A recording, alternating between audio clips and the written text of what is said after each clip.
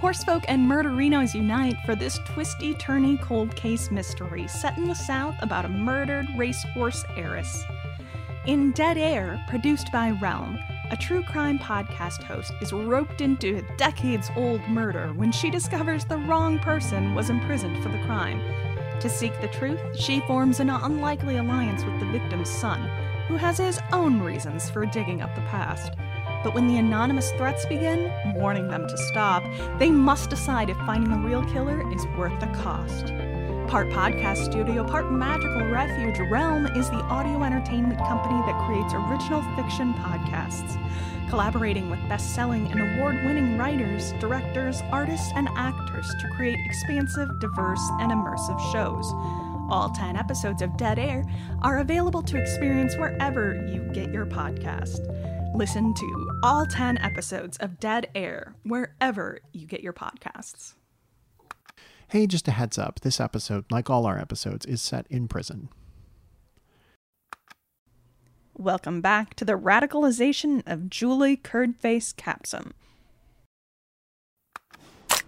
Oh my god. Is it supposed to twitch like that after it's been cooked?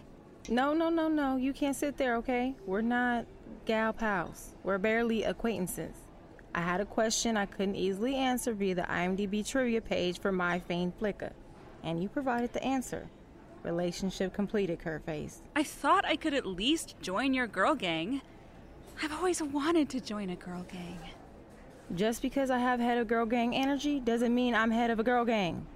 You do so have a girl gang. You all skulk around the library, plotting and scheming. Oh, the writers group?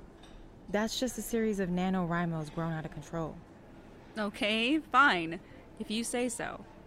But I could use a friend in here. And you choose me? You realize I do get a say in the matter, right? Usually people want to be my friend. Uh-huh. Yes. Yes, you'll be my friend? Yes, the meat is supposed to twitch like that. Fortinbras brand meat. 2 E's in meat. If it ain't quivering, it ain't worth digging in. It won't jump off my plate, right? Generally, no.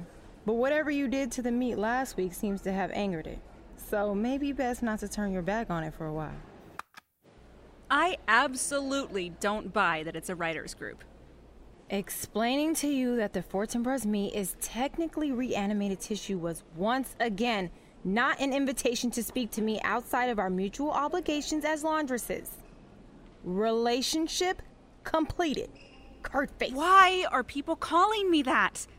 Never mind. If you're a writer, tell me about your book. I'm not writing a book. I'm trying to write the perfect limerick. Wow. One whole limerick? How's it coming? There once was a gal. That's all I have so far. Wow. And here I was expecting there once was a man. A gender-flipped limerick. How daring! What can I say? I want to write the first limerick to pass the Bechdel test. Just let me audition for the girl gang. Listen, Curdface. There's no girl gang. There never was a girl gang, and if there was, I'm a good long-range planner. I'm an excellent performer. I know powerful people, and I can dismember a corpse in an evening. There's gotta be something you can work with in there. Shh. Is the evasiveness part of the hazing process? You can't just badger your way into feral femmes. I knew it! How many times do I have to tell you to stop? Stop what? I don't know. Standing there, motionless, staring at me. It's creepy. You told me to stop asking you about your girl gang. You never said anything about staring. See, this is the problem. This is why nobody likes you, Curdface. You're just so annoying. And yeah, it's fun to push you around because you get real torqued off. But you're such a spoiled little rich girl. And if anything goes 1 millimeter wrong for you, you'll just whine to your daddy and he'll make it all better. You don't have to like me, Chase, but I would never whine to my father. He's a monster. Oh, you'd whine to someone. Rich white girls always have someone to whine to. You're so sure you know me. Based on what? My on-screen persona 15 years ago? Based on your Kurt Face's Kurt Face. Wait. This is about snacks? I don't know how, but you got the good stuff. Don't deny it. We all saw you eating it. Then you sat there licking cheese dust off your fingers like you didn't know how starved we all were for actual processed food. I mean, yes, I got a curd case from a friend outside, and I inhaled it. I'm weak and addicted to slightly stale snack foods. What was I supposed to do? You could start by sharing the ones you have with the rest of us. I ate them all? I didn't realize the snack situation was so dire. If I had... You didn't think about anything other than what you could get in the moment. Most of the people in here, all they have is what we're able to do for each other. The people they knew outside have either given up on them or don't have anything to give.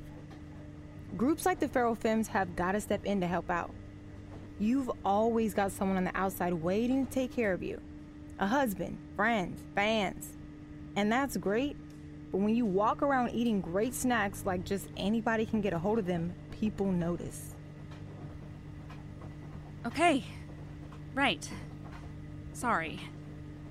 I should have thought that through. And I'm sorry that the people waiting outside for you gave up on you.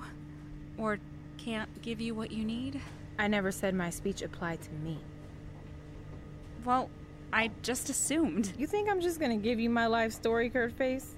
Just like that? I did flee the country instead of telling anyone what was up with me, so fair. We're done here. Relationship completed. But I think I get it. When you're living in a place that's built to make you as miserable as possible, that place keeps you from realizing that everyone else is miserable too. So when you get some small comfort, like some mouth-wateringly delicious cheesy snacks, it's way too easy to focus on the pleasure it brings you and miss the way it's only giving pleasure to you. Prison in a nutshell. Capitalism in a nutshell. Maybe. Yeah. I can't fix this place. I can't make everybody happy. I can't even make up for my stupid cheese dust mistakes. But I can get some better snacks in here. What? You're gonna get me a Kurt Face Kurt case and call it a friendship? No. I think I can get Curd Face Curd cases rolling into this place without stopping. But I can't do it alone. I need someone who knows this place inside and out. Is that a business proposition? Profiting off of economically disenfranchised people's consumerism created addiction to junk food isn't exactly what I had in mind. No, we wouldn't be selling anything. We would be giving. Freely. That doesn't make any sense. Haven't you ever run a smuggling operation before? There's gonna be guards to pay off, associates to share a cut of the profits, not to mention the actual purchasing costs of the contraband. These things add up. Of course they do. And I'm saying I can cover that. Wait. You're offering to single-handedly fund the indefinite flow of illegal products into Fortinbras Correctional Facility of Greater San Bernardino County just for the sake of making some friends. Okay, that's a little reductive. You could have gone with a radical but morally imperative redistribution of wealth.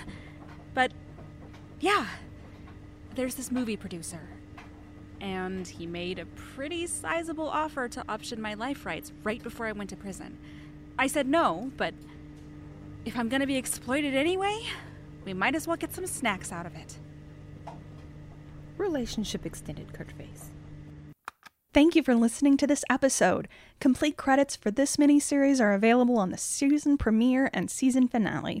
To listen to the whole miniseries right now, ad-free, go to patreon.com/ArdenPod. The Fable and Folly Network, where fiction producers flourish.